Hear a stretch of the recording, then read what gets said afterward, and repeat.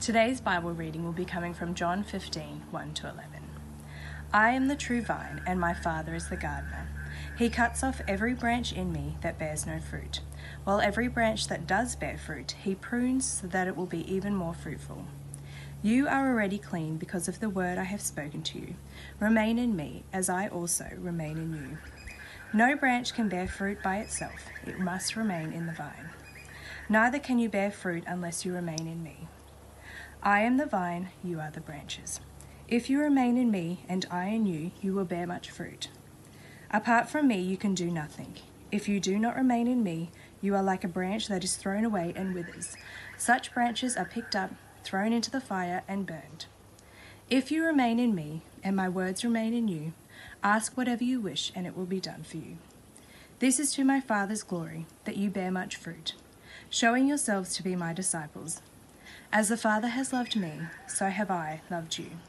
Now remain in my love. If you keep my commands, you will remain in my love, just as I have kept my Father's commands and remain in his love. I have told you this so that my joy may be in you and that your joy may be complete.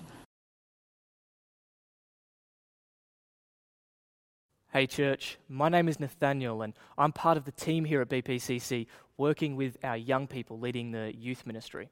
And I have the privilege of unpacking God's word with us today. You know, it's a classic plot device which has been overused in many of the books and movies which I'm familiar with and which I'm sure you are as well. We have the protagonist, the hero of the story, and he's up against some sort of unbeatably difficult situation, impossible odds, an impossibly powerful enemy perhaps. And there's a moment where all seems lost, but then generally a wise mentor or someone tells them to search within themselves to find the power that they need to overcome this challenge. And they do that. Cue a dramatic montage. They unlock the power within themselves. They defeat the enemy. They win the situation. And it all turns out good. In Kung Fu Panda, this happens when Po finally reads the legendary Dragon Scroll, which is said to contain the secret to limitless power. He opens it up and it's a mirror reflecting his own face back at him. And he realizes that the power he needs lies within himself. He just has to believe in himself.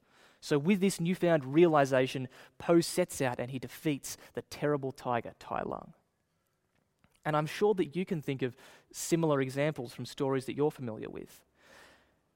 This seems like a great motivational moral at first, a good one for us to learn from and apply to ourselves.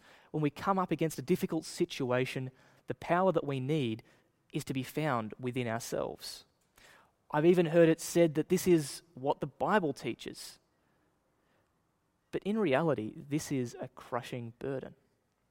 Because when I look into myself, I don't find the power I need. I don't find the strength to do great things. I want to help people. I want to do good. I want to serve God well. But when I try to do that off my own bat, with my own strength and my own skill and initiative, I make mistakes. I mess it up. I get it wrong. And I just end up wearing myself out. But fortunately, this is not the message of the Bible. The Bible says that within us, we have no true power, and that we can only do anything of worth through the strength that Jesus provides. That Jesus is like a vine, and we are like branches coming off that vine. Now, this might seem like a negative message at first, but it is actually incredibly good news, because it lifts the burden off our shoulders. We don't have to strive to do everything we possibly can, because Jesus has already done it for us. And this is the message which Jesus gives us in today's passage. Now, these verses come in the middle of a conversation between Jesus and his disciples, which is recorded in John chapters 14 to 16. We're looking at these chapters in our series Untroubled Hearts at the moment. This is the final conversation which Jesus had before he gave his life on the cross. So we've been watching on as Jesus prepares his closest followers for what would happen and what would come after that. He told them that he was leaving them to prepare a place for them and that he would return.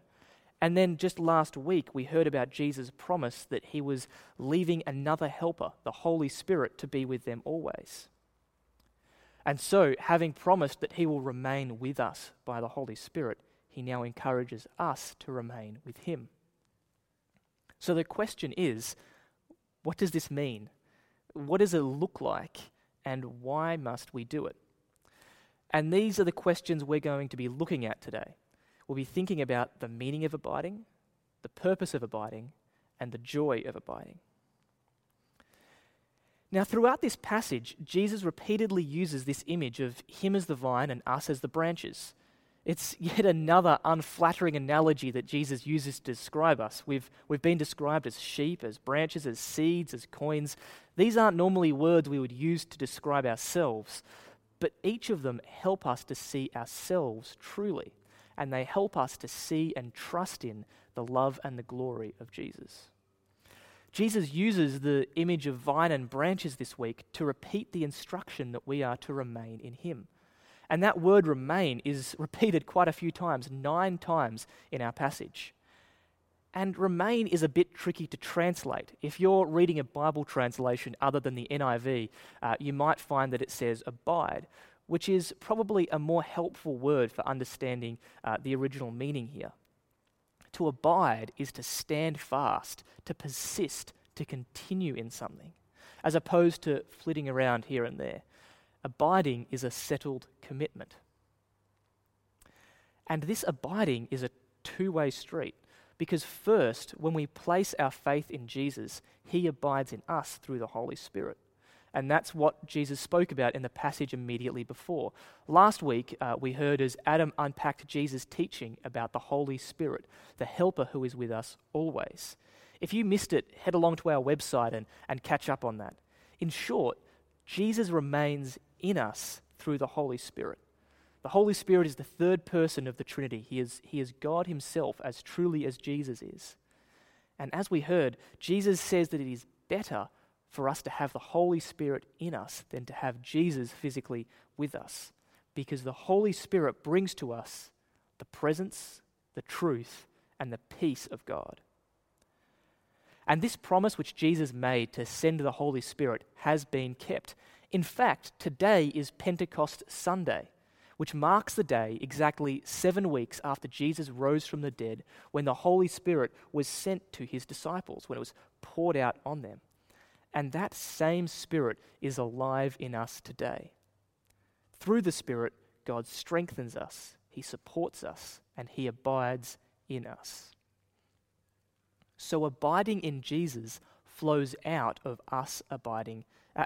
him abiding in us. It's not the other way around. He doesn't just wait for us to get our act together.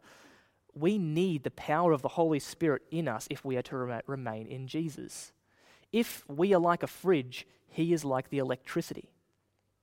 So we've thought about how Jesus is with us. He is the vine. Let's think about ourselves, the branches. Because when we place our faith in Jesus, we are closely tied to him. We are grafted in like a branch onto a vine. Branches get their water, their sustenance, their nutrients, their life through the vine. We can bear good fruit, but only through him. If we become separated from the vine, we will wither. And when he calls himself the true vine, Jesus is saying that when we seek our strength elsewhere, no matter how hard we work, we cannot produce true fruit. Useful fruit will only come from the branches which are tied to him. So we're not spiritually battery powered. Now by that I mean that we're not meant to just recharge on Jesus every now and again, go out and use up all our energy before coming back to him to charge up again. No, we are branches and we constantly abide in him. In all we do, we are to do it in and for him. Imagine how absurd it would be for a branch just to jump off and try to go make some fruit, leaving the plant behind. It doesn't work like that. And yet I know that I'm tempted to do that exact thing, to focus on Jesus when we're together, and yet to go into my life and try to do things to try to work for Jesus off my own bat, with my own strength. Is that something which you experience as well? The temptation to treat Jesus a bit like a petrol station, stopping in to fill up and then forgetting about him until the fuel light comes on. This is not about just being near to Jesus. He's not saying to hang around with him occasionally and come to church on Sunday. Branches are to be connected to the vine 24 hours a day, 7 days a week, 365 days a year, 366 if it's a leap year.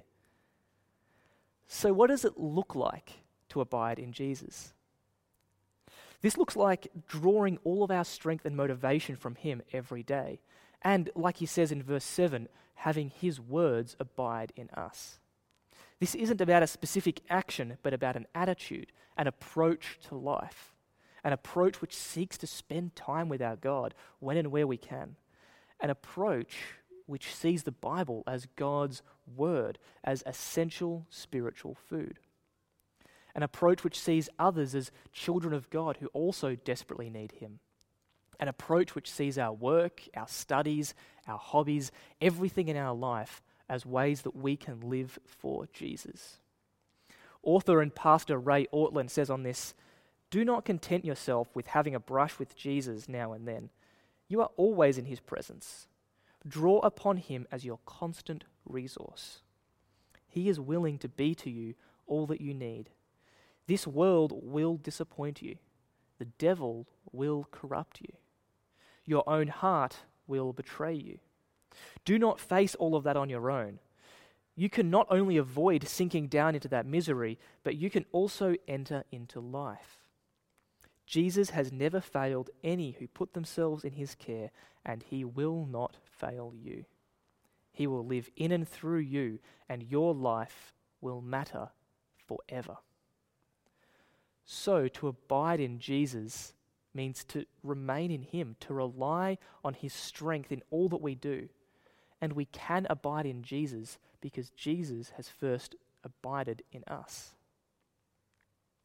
But why does Jesus call us to abide? What's the purpose of our abiding? Well, unless we abide in Jesus, the true vine, we cannot bear true fruit. You might be wondering what exactly this fruit is. Is it like bringing more people to Jesus? Is it doing plenty of good things? Is it reading our Bible twice a day? Now, the fruit might lead to these things, and they're good things, but the fruit is something much better. The fruit is essentially becoming more like Jesus. It is his message, his character, his wisdom, and his love being expressed in us. And when Jesus abides in us through the Spirit, and we abide in him, we begin to show the fruit of the Spirit. Now, this might be a familiar term because we discussed the fruit of the Spirit in a sermon series earlier on this year.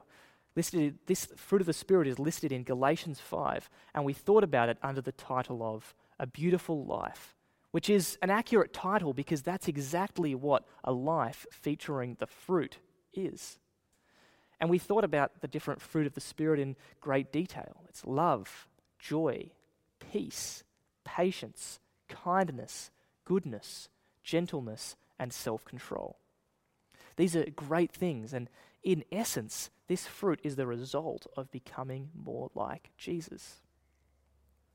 And if we want to bear true fruit, we must abide in the true vine.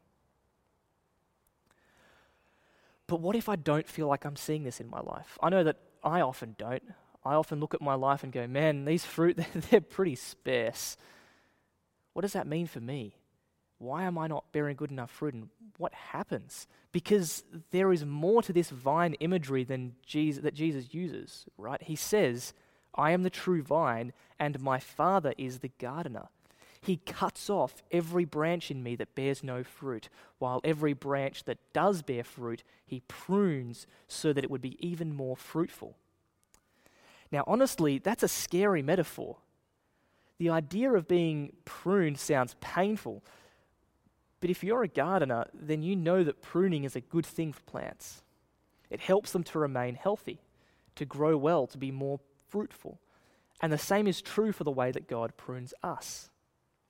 As we grow in Jesus, God does and will prune us. He removes anything that's not fruitful, the stems and leaves which are maybe diseased, so that we may bear even more fruit without that dead weight. But God pruning us is an uncomfortable process, as things in our lives which we may like but which don't bear good fruit are removed. I'm sure that I've got a lot more pruning to go in my life, but I can think of plenty of examples where God has led me through a difficult time or used a hard situation to remove something in me which needed to go, or to grow something in me which needed to be made stronger. One example that comes to mind is patience. Now, I've definitely got a long way to go with patience, but I'm definitely a far more patient person than I used to be. And that is because God has put me through situations where I've had to wait. I've had to learn patience. And I didn't appreciate any of them at the time, but I'm glad that He has brought me through those because He has grown me using those situations. And I'm sure that you can think of plenty of examples in your own life as well. This doesn't mean that every painful thing in our life is God pruning us, because our world is a broken place, and the sin in the world around and the sin in our own hearts causes hurt and causes damage. But God does use everything that we go through for good. But there is even more to this imagery than just pruning. In verses 2 and 6, Jesus also talks about branches being removed. And it's not a gentle process. Verse 6 says, "If you do not remain in me, you are like a branch that is thrown away and withers. Such branches are picked up, thrown into the fire, and burnt." Now that is a confronting picture. It's abrupt, it's fearsome. It might make you feel a little bit scared. Would God just throw away people who aren't performing? Would He do that? Well, first, we need to ask the question, can a true believer in Jesus lose their salvation? And the answer to that is a resounding no. That's not what this passage is saying. And in fact, all throughout the Bible, it is very clear that those who are truly saved cannot be separated from the love of Jesus. For example, in John chapter 8, Jesus says, "My sheep listen to my voice. I know them and they follow me. I give them eternal life, and they shall never perish. No one will snatch them out of my hand. My Father, who has given them to me, is greater than all. No one can snatch them out of my Father's hand." So rather, this is talking about those who seem to be following Jesus, but whose faith isn't really in Him. Because coming to church doesn't automatically make you a follower of Jesus. Now, this shouldn't make you worried about whether you are saved, as long as you answer yes to a simple question. Is your faith in Jesus? That is, do you know that He died to make a way for you to be right with God? Have you placed your life in His hands? Are you abiding in Him? Are you depending on the vine? This isn't about getting it right all the time. We're not expected to be perfect, and none of us are perfect. But abiding in Jesus is not just an extra option for Christian overachievers. It's what we do as Christians. Abiding in Jesus is ordinary, everyday faith. So are you abiding in Jesus?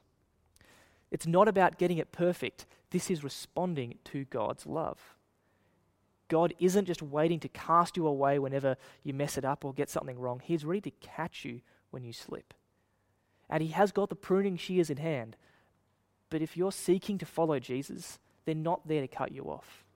No matter how much you mess up, He will prune us, and sometimes that will hurt, but the pruning is always for our good. Now let's be honest, this doesn't sound all too enjoyable. To become like Jesus, to be pruned by God, it sounds like a lot of pressure, and it sounds like a lot of pain. Doesn't this just leave us with a burden to abide properly? To make sure that we're bearing fruit so that God won't cut us off? Have we just replaced the pressure of finding answers in ourselves with a pressure to be good enough at relying on God? No, the point of this is the opposite.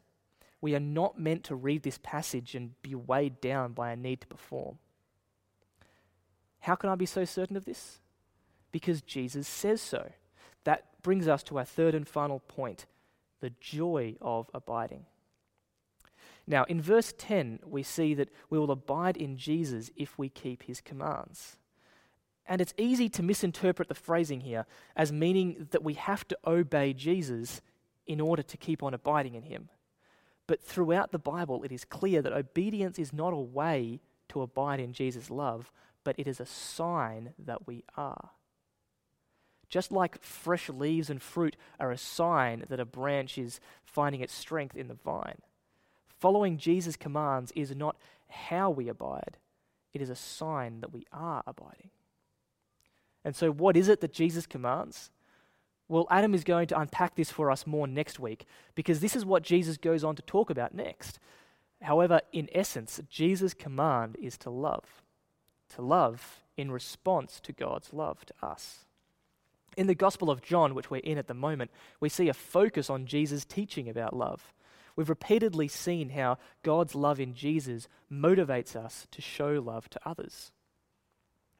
We do what is right, not because we have to, not because we need to get up a certain number of Christian points to stay in God's good favor. No, but because we are responding to a God who we know loves and cares for us. God's love for us is the root, and our obedience is the fruit. So rather than being a burden, Jesus' words here give us joy. He says in verse 11, "I have told you this so that my joy may be in you and your joy may be complete." Abiding in Jesus is the way to full and complete joy. Because when we abide in Him, it's not about us having to be enough, but knowing that He is already enough. It's going to Him for strength, not trying to find it inside ourselves. And this leads us to a joy that we can't get anywhere else, a joy which will last longer than anything else. We can easily find brief happiness in plenty of different things, but they're all going to let us down eventually. Whether it's people or possessions or achievements or status, they'll break or they'll let us down or they'll lose their appeal. They won't give us lasting joy. But in Jesus, we have a joy which lasts forever. A joy which will never perish, spoil, or fade. Now that doesn't mean that we always feel happy. Rather, this is a deep-seated joy, an understanding that no matter what, Jesus is in control, and He's not demanding anything from us. He's not expecting us to perform really well, otherwise He'll be angry. No, we have this joy which He has given to us, and which we receive by abiding in Him.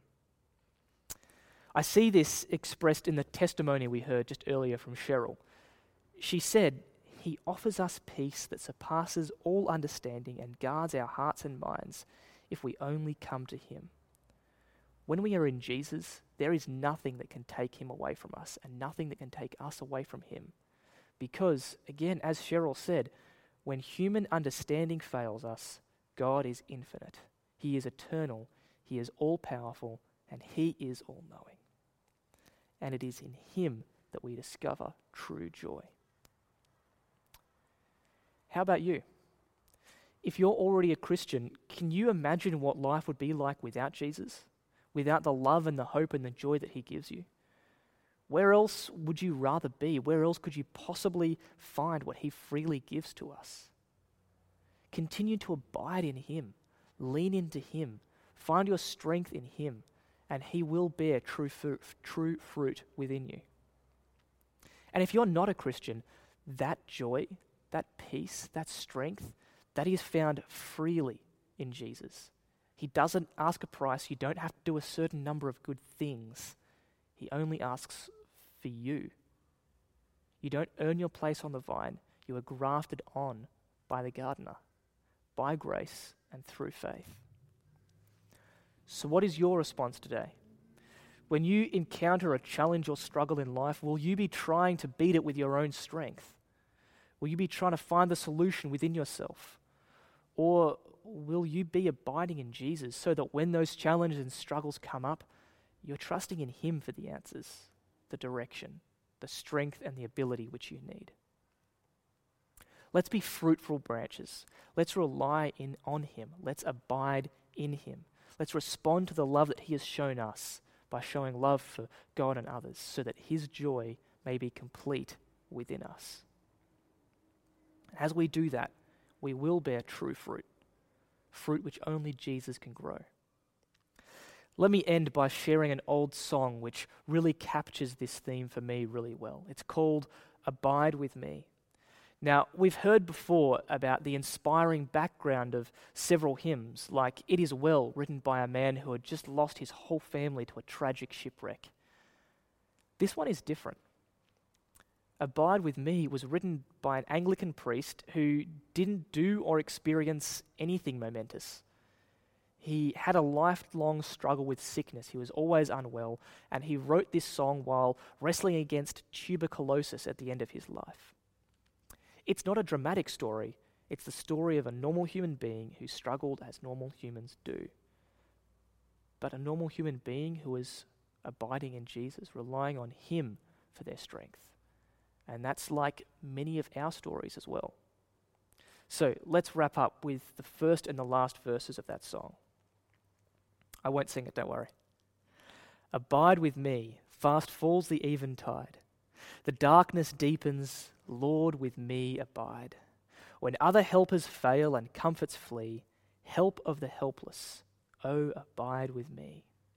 Hold thou thy cross before my closing eyes. Shine through the gloom and point me to the skies. Heaven's morning breaks and earth's vain shadows flee. In life, in death, O Lord, abide with me. Let's pray. Lord, we thank you so much for the gift that you have given us in Jesus. We thank you that you have provided us with the true vine, Lord.